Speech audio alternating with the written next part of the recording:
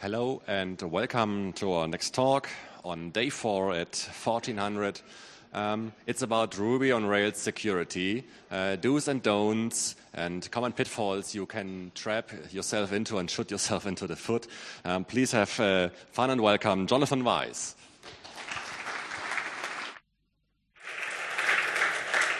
Yeah, thank you. Welcome to the talk Ruby on Rails security. Just a quick notion about who I am. I do a lot of Ruby on Rails work, consulting and code reviews, and also a lot of open source work in this area. So this is basically where my background is about. And we will look today basically at the whole Ruby on Rails application stack and follow it from setup and deployment of a Ruby on Rails application down to the framework code and look at information leaks, at possible vulnerabilities, what you can do wrong, what you can do right, basically to secure your Ruby on Rails application. So let's start basically at looking about how typically Rails applications are set up. So normally, basically, you have a load balancer in the front that is then relaying all requests to dynamic application servers, and at the backend, of course, the database. And you have basically to do this in Rails because Rails is single-threaded. So you have to start basically a Rails process for each dynamic request that you want to basically handle concurrently. There are two common setups. We have basically the first setup that was used a couple of years ago, FastCGI. So basically you have an Apache or Lite web server in front of your application, and then you use FastCGI to communicate with your backend Rails processes. The more common setup today is using Mongrel. So basically, you have Apache 2.2 or Nginx or LiteADPD, and you're basically doing a pure HTTP proxying to your backend processes. And your backend processes have full qualified HTTP servers running Mongrel and Rails, but you still have like many Rails instances for each concurrent request that you want to handle.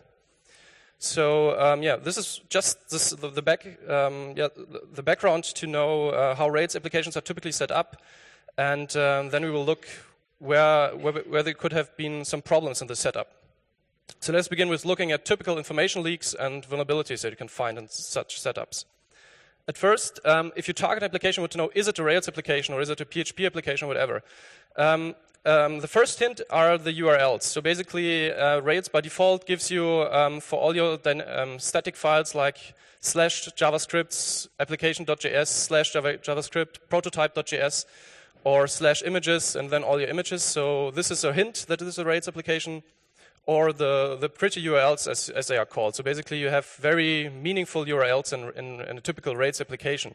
So you have like project show 12 or message create or folder delete 43 and so on. So just by looking at the URLs of the application, you can guess if it's a Rails application or not. But guessing is not enough. So we want to be sure. And one little trick that basically always works is looking at the status pages. So Rails provides default status pages for internal server errors and for the 404 page not found error. So basically, if you use a very common plugin and your application basically raises a 500 error or 404 error, Rails will display a default page to the user that says page not found or internal server error. And those pages are in the public directory of the Rails application. So they're basically publicly accessible by default. So you can not only tell if an application is a Rails application by trying to find those pages, but you can also tell which version of Rails it is. For example, in Rails 2, they introduced a 4.2.2 HTML page for access denied error. So if you, for example, ever wondered if Twitter is really a Rails application, just get twitter.com/500 HTML, and you get the error page that Twitter will show you if you ever really create an internal server error. Or if Strongspace is a Rails application, just strongspace.com/500.html, and you get the error page. 43 people, a different page. Basically, this is the default page for Rails pre 1.2. So alone by looking at this page, we know that the application was was either not properly upgraded or is still running on pre-1.2 Rails code. Because after 1.2, the default error page would look like this. So basically, you can just try these URLs at the application that you want to target, and if you get a page like this, you know sometimes the explicit version of Rails, and basically is it really a Rails application or not. Another thing to look at is the server header. If you remember the setup, we had either fast CGI in front or Mongrel in the backend, basically. So for example, let's query 43people.com, and we get Apache 1.3 with mod fast CGI back. So we can nearly precisely say that this is basically running Apache in the front and fast CGI process at the backend. And this has different implications if you want to target this application. Let's look at Highrise from 37 Signals. And then you get basically not the proxy in front like with fast CGI, but you get the backend Mongrel answering you.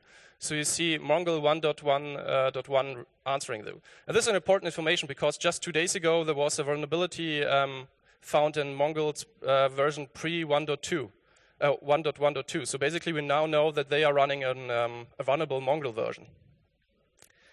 So what can you do against it? Basically, disable the server header. Easy to do with Apache. I'm not sure how you do it with Lite or Nginx. Those are basically the most common Rails proxies or web servers that you put in front of your application. But by looking at the headers, just using a URL, you can pretty much say which version of Rails is the application running, is it using fast CGI or Mongrel, and how are the detailed setups. Another thing that is easy to find out is the subversion metadata. I would say that basically all Rails applications that are looked at are using subversion for source control management, very nice. But it's also basically the default setup to deploy those applications with Capistrano or Webistrano. Those are, in the Rails world, very popular deployment tools, where you can basically push new versions automatically on many servers. The only problem with it is that in the default configuration that basically 90% of the people are using, you will also push the .svn metadata folders to the server. So the nice thing that you can do then is just query them. So again, strong space, just look up .svn entries, and we get the content of the svn meta files. So we can now know that basically they're running some depreciated version of strong space. Maybe it's not maintained anymore. Maybe they're not developing it. You also see the last commit from which developer. Not really information that you want to put into the public space. How can you protect against it? Basically block in your proxy all .svn access attempts. Quite easy to do, but also about 99% of the applications out there are not doing this. So those were basically very simple means to query information about target applications. Now let's dig a bit deeper into how you can basically mess up your setup, or what you should know about a Rails setup.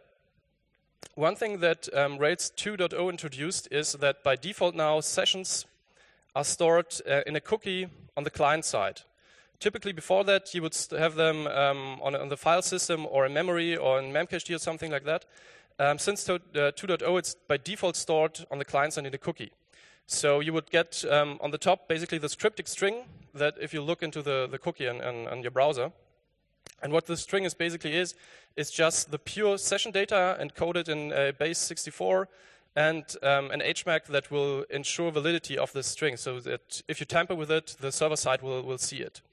But the problems with this kind of steps are that basically the user can view the session information in clear text.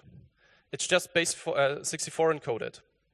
Also because you have the hash on the client side, the client can run a brute force attack on it. And if it's successful, he basically can generate every session data that he wants. He can impersonate an administrator, he can mingle with the session and do basically very, very easily hack your application. Also, even if brute forcing the HMAC is not successful, you can replay attacks are much more easier. Because you have basically no means of invalidating the session on the client side by default, unless you do something about it. So basically, if you ever store important information like credits left or something like that in the session, a user can just replay this valid session and basically never run out of credits. So what you should do against it is basically don't store important information in the session. Should be common sense.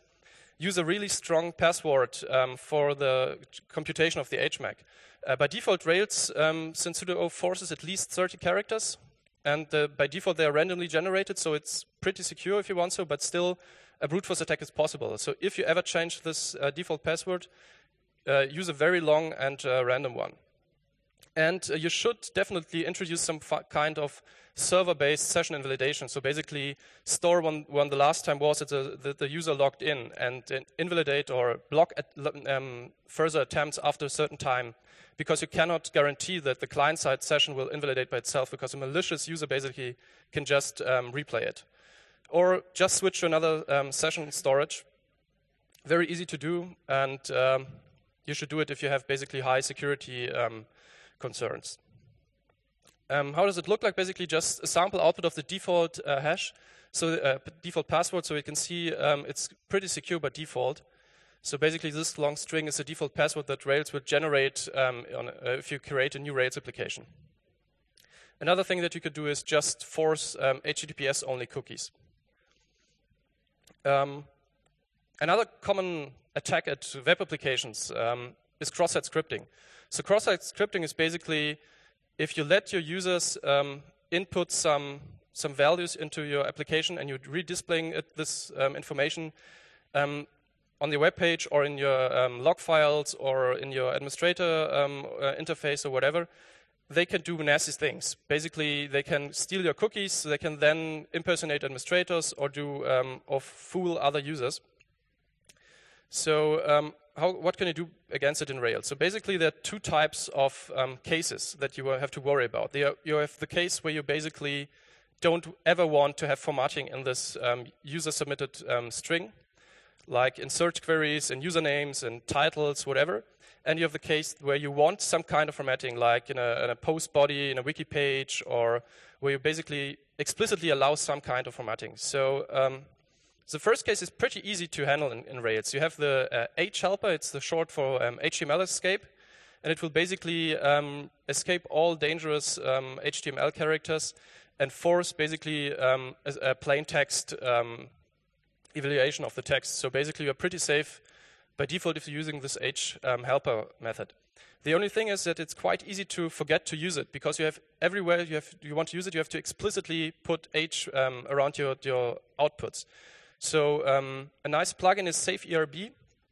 It will basically making calling H the default. So if you ever forget it, it will raise an exception. And if you ever want to explicitly output possibly malicious input, basically you have to untaint the string so that the code will allow you to print it. So you should definitely use it if you want to be on the safe side.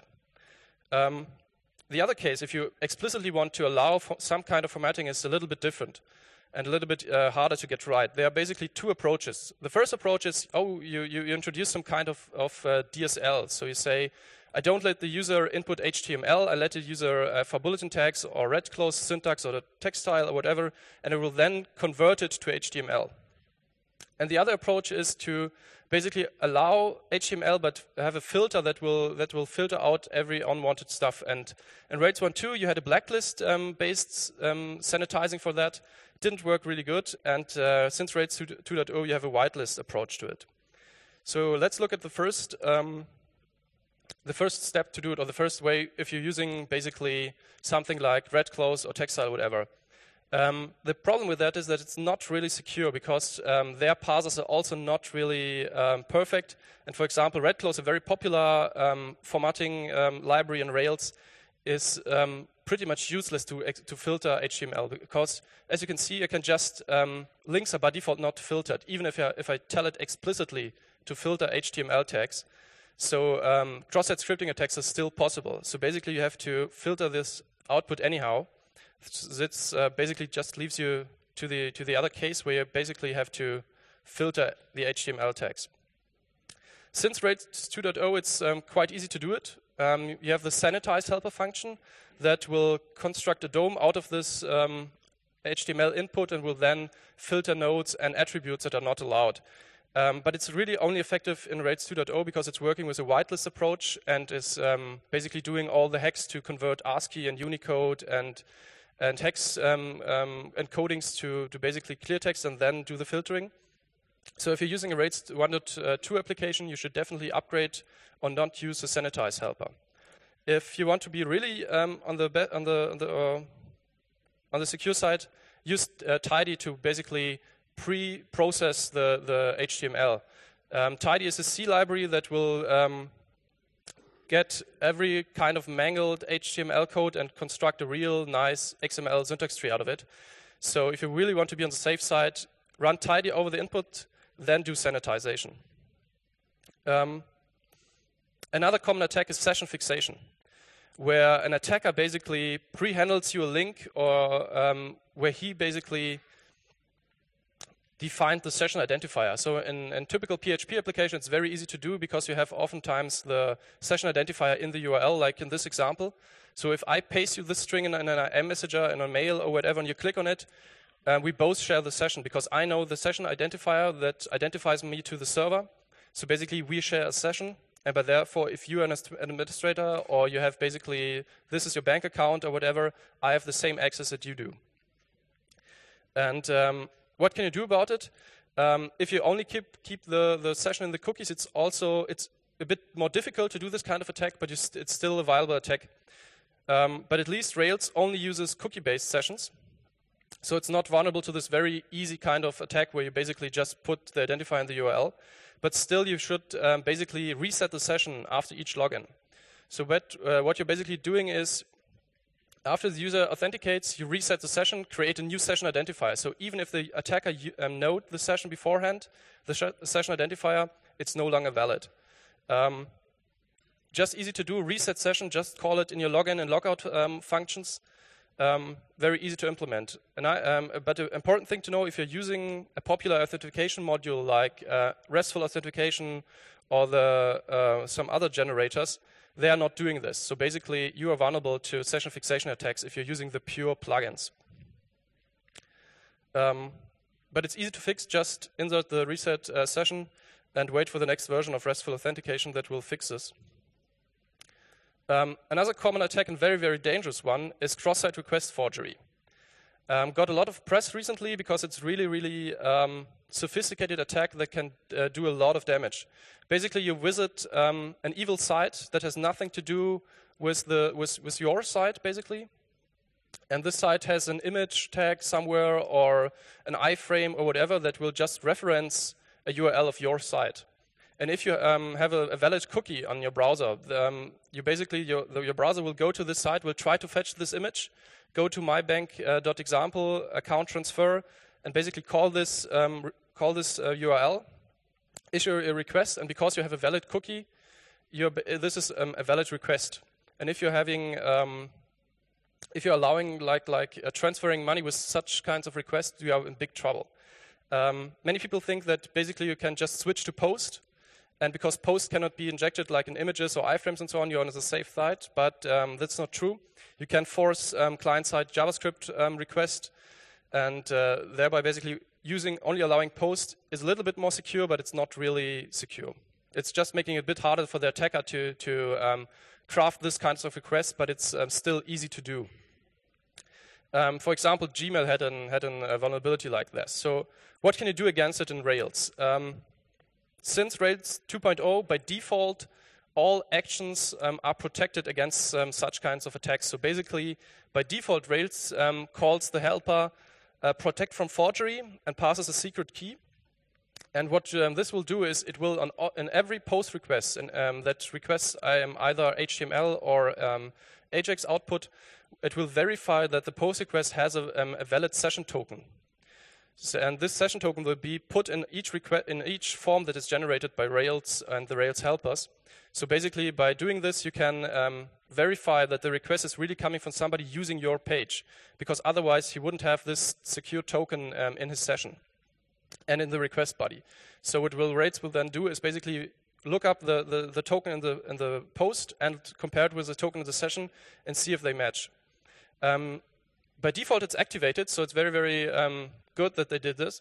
You can also like customize it, only activate it on certain actions, certain controllers, and so on. But since 2.0, it's activated by default. And if you're not using it, you should, because attacks like I just showed you are very, very feasible and very, very easy to do. So the thing that you should make sure if you're using it is make sure that all your GET requests are safe and idempotent. So basically that you don't have requests like I showed before with the image. Because by default, Rails will not check GET requests for this forgery protection. It will only check POST requests. And also make sure that you invalidate a session token of a certain amount of time, because then all your users will get strange errors because Rails will think that they fiddled with the session if they don't invalidate like after a couple of days.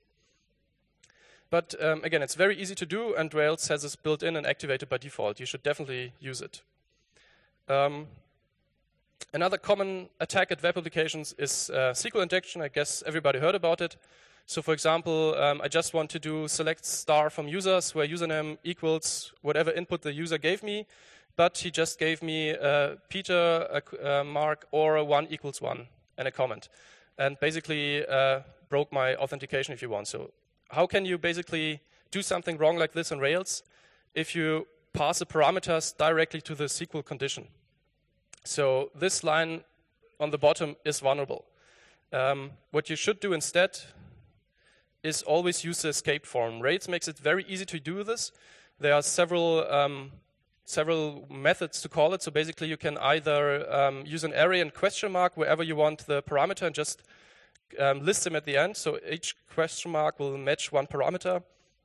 You can also pass in hash, where basically you have the attribute that you want to filter on it and the value that should be user submitted or whatever. You can also do this with arrays. So it's very easy to say select all categories where category ID is in user submitted array or whatever. And you can even not use question mark, but use really like value identifiers. It's really easy or handy if you have like big, long filters and where clauses where it's kind of not easy to know, okay, was this value the first, the third question mark or the fourth or the fifth? So you can even use this kind of lookup, name lookup definition. If you ever have to use manually somewhere in your assembled queries a value that is user submitted, always use the quote method. The quote method will basically ensure that the value is properly quoted depending on the database that you are using. You can even pass it a second argument that would tell it which attribute this value is matching against. So basically, it will then quote integers differently than strings, because it will look up, oh, if you're trying to quote the username is a string, I will quote the string as a string. And in the second case, you're trying to quote the age is an integer, so I will try to quote it differently. And by using basically those helper method, you're always on the safe side with SQL injection in Rails. So it's not really easy basically to fall into this pit in using user submitted values directly in Ruby on Rails.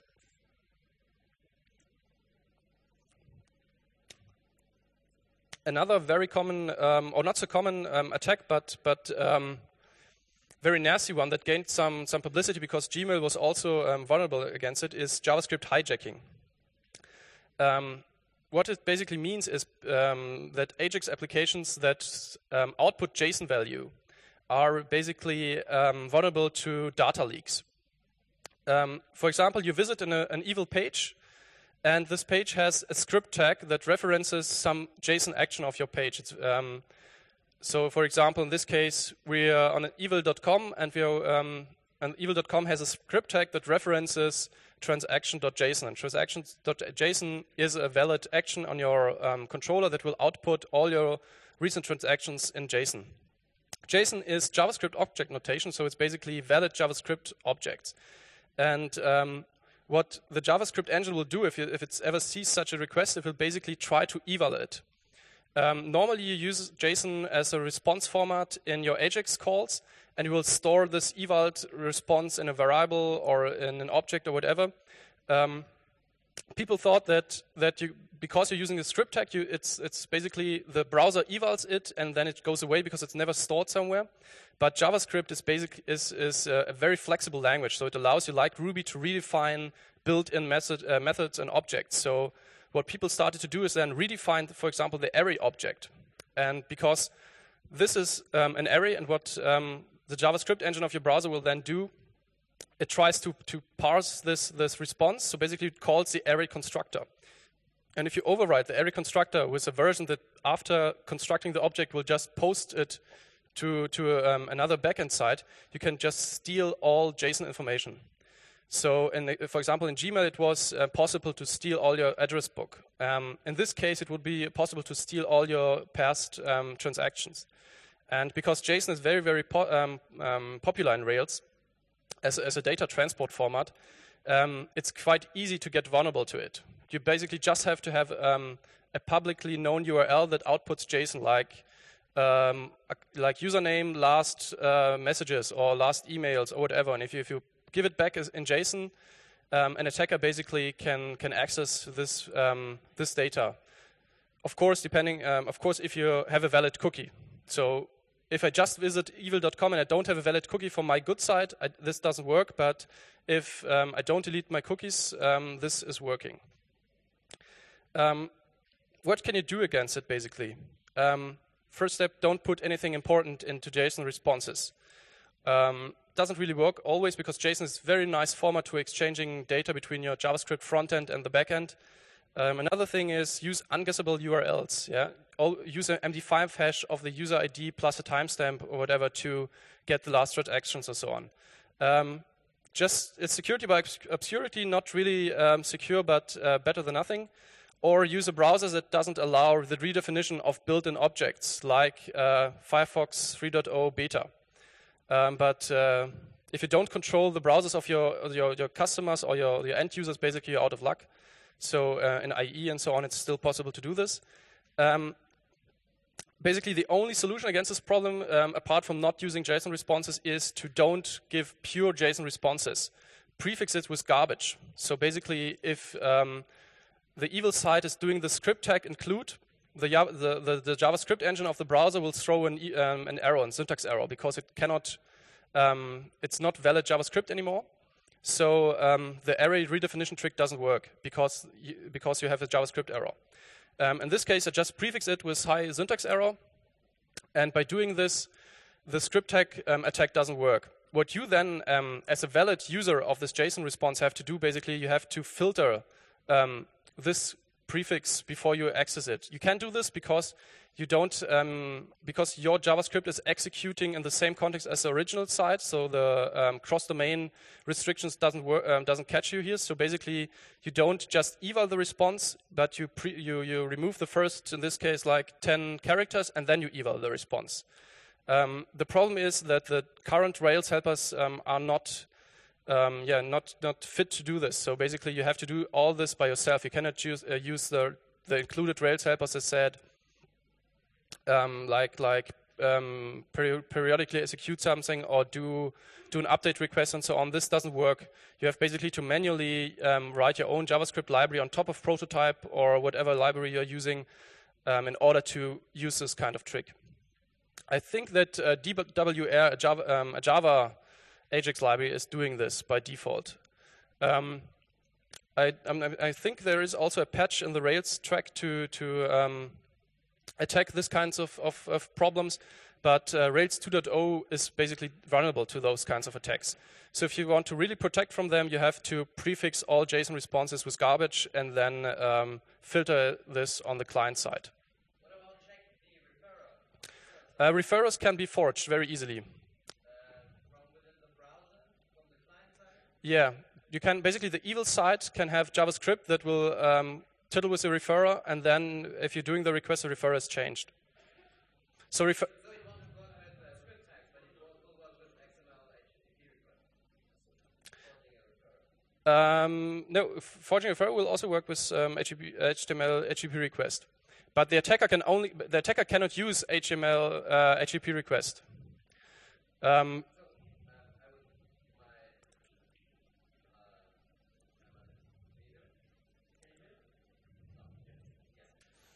So I just thought, if the attack uses a script tag, obviously you can't forge your referrer.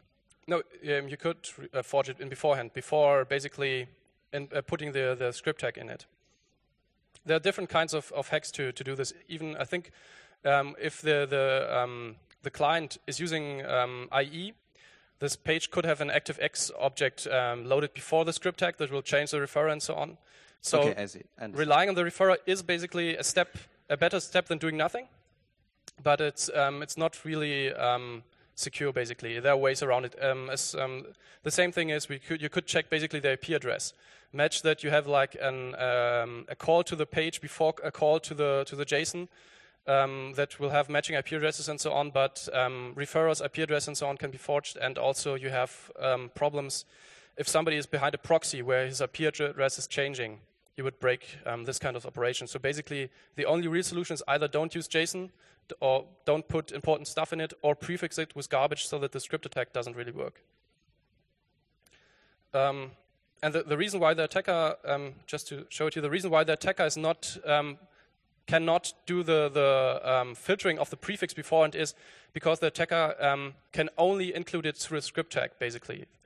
There are some other tricks that work in IE and so on with iframes, but the attacker cannot do an XHR request or an XML HTTP request because of the cross-site blockage, basically. So all browsers don't allow to do JavaScript, to have JavaScript doing calls to other pages if you don't have scripts from those pages in your site, or basically if the page is not from the same domain.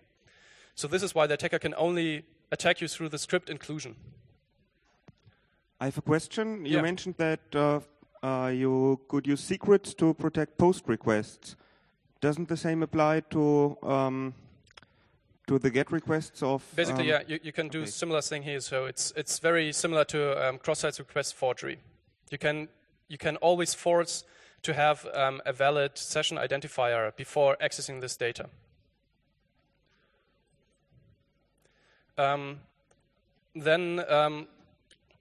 Let's look at something that is Rails specific, mass assignment. In Rails, typically, you always, or by default, you're doing mass assignment. Let's look at, for example, at a user. You have basically a user object in your application. It has a login, first name, last name, password, and the important thing, an admin field that is either one or nil, depending on if it's an administrator or not. And if you're using the code or the user object like this, basically, like it's generated by default through Rails. If you're just taking all the parameters that the user has submitted to you and update the user and then save it, what an attacker could do, it could just submit an attribute admin equals 1. Because the update attributes call basically will just take all attributes that are in this request, update the user, and save it to the database. So basically, a user could just upgrade to admin by doing this kind of request. And it's quite easy to fall into this habit because Rails is by default generating code like this and objects and model definitions like this. And what you have to do against it is basically tell your model that some kind of attributes cannot be set through mass assignment. The first way to do is using attribute protected. So this macro will basically say the admin field cannot be set through mass assignment. Mass assignment means this where the code reads update attributes of params of user. Params of user is here a hash of all attributes that the user posted. So this will protect against it, and Rails 2.0 it will raise an exception, and Rails 1.2 it will basically just ignore the values. And the even better approach to do this is to basically not list the forbidden attribute, but list all the allowed attributes using attribute accessible, because by this way, you're on the secure side if you ever add new attributes. You don't, basically, if you forget to add them to this list, they're not vulnerable, but they're protected by default. This is basically a problem that you see oftentimes in code. So every important attribute, like foreign keys, for example, if I'm reading a message or I'm reading like a document in a content management system that is not tied to myself, so that I normally couldn't edit it, but I can just edit, for example, the title, but it's not owned by me. What I could do, it could update it and change the foreign key, because by default the foreign keys are also just attributes, and point it to myself, and voila, it's my document. I can delete it. I can do whatever I want with it. So you should basically protect all attributes that are not explicitly user settable, all foreign keys, all like admin equals 1, account paid, last time, account exit, and so on. So all those attributes should not be settable through mass assignment. The next thing that is also very popular but kind of problematic are Rails plugins. Plugins are very popular in Rails space because it's very easy to add functionality to your code, just include them and it's working. But the problem with it is that people often forget that just because a plugin is out there doesn't mean that it's secure, it's proven, it's stable, it's mature, and so on. So even popular, very popular plugins like RESTful Authentication, maybe the most popular authentication plugin, are vulnerable. For example, RESTful Authentication just had a vulnerability, I think 3 or 4 weeks ago, where basically every user who accessed the activation URL could impersonate the first user in the database, and this is typically the administrator.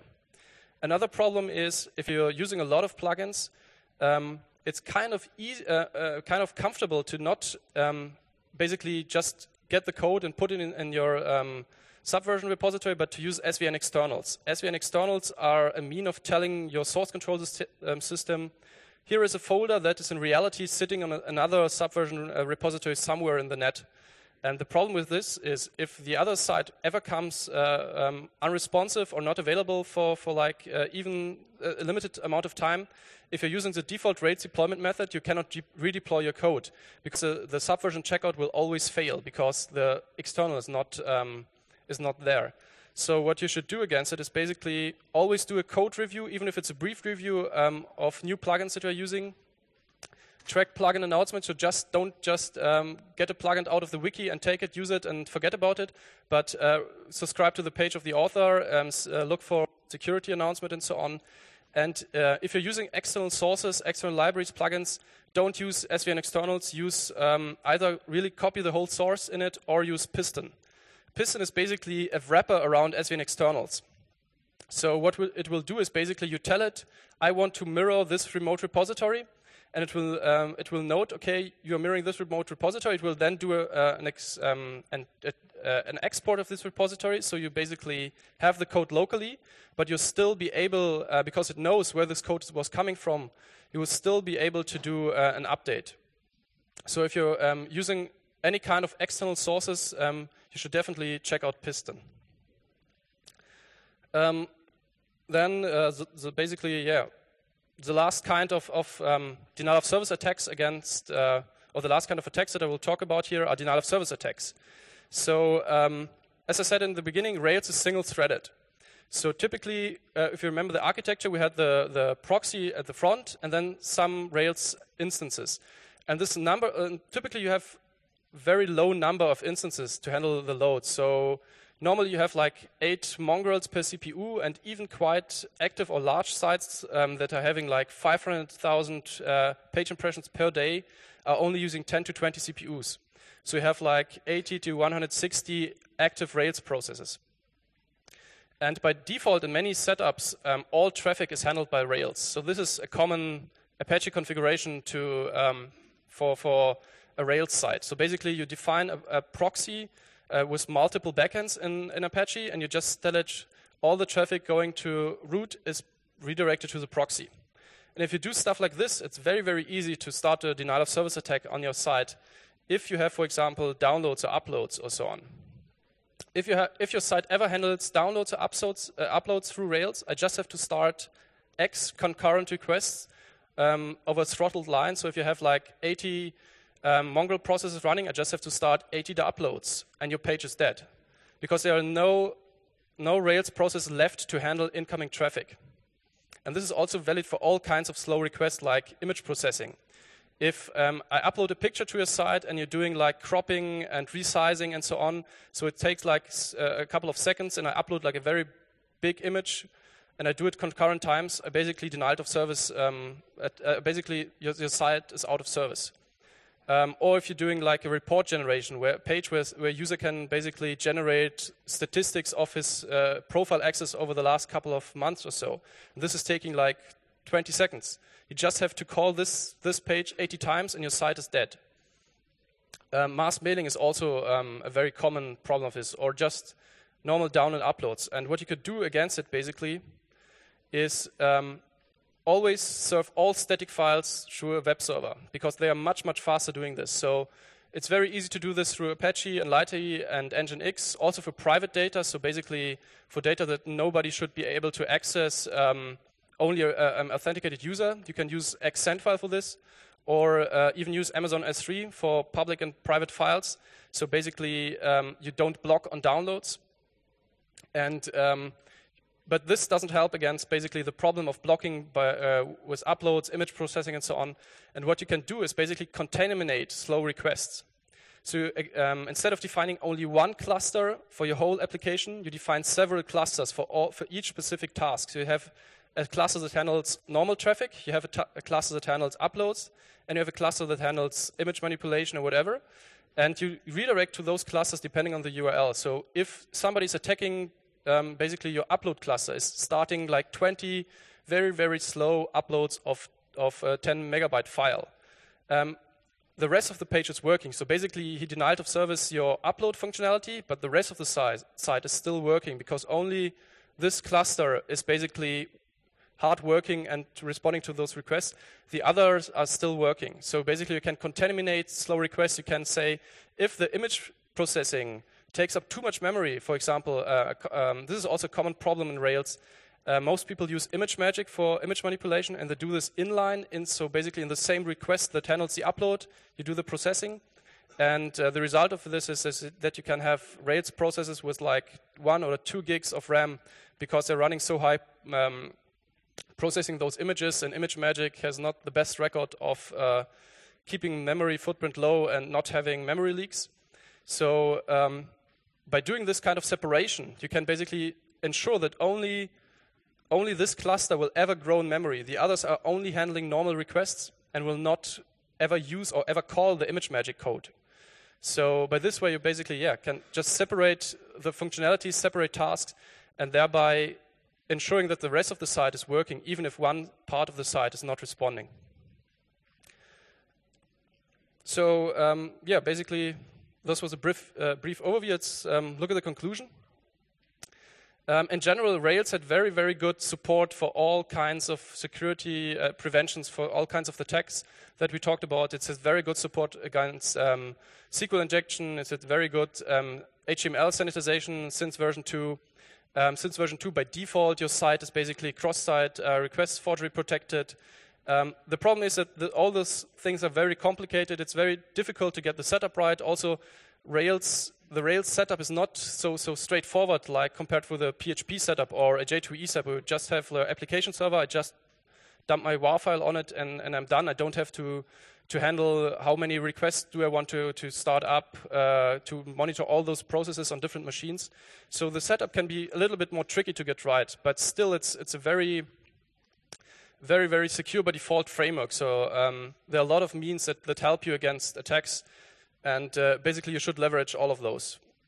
So this was it. Any questions?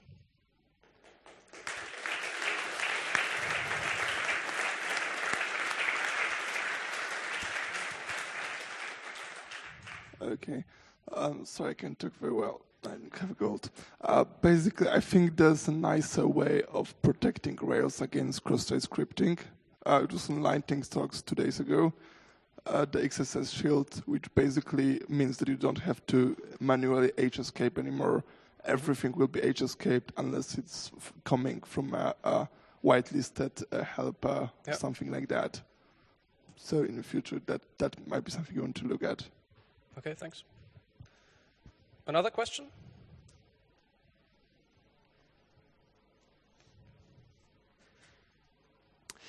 Maybe let me add that this JSON vulnerability can be avoided by just adding JavaScript comment signs. And so you don't have to add crab, so you can easily add and put this JSON literal into comments, and then the eval would not work. But the script inclusion does not work. It's a comment, and then you can just add this normal script string manipulation to remove them and then eval it. If it's working, it's great news because then you can basically reuse all the Rails helpers and so on. Yeah. Okay, so thank you very much.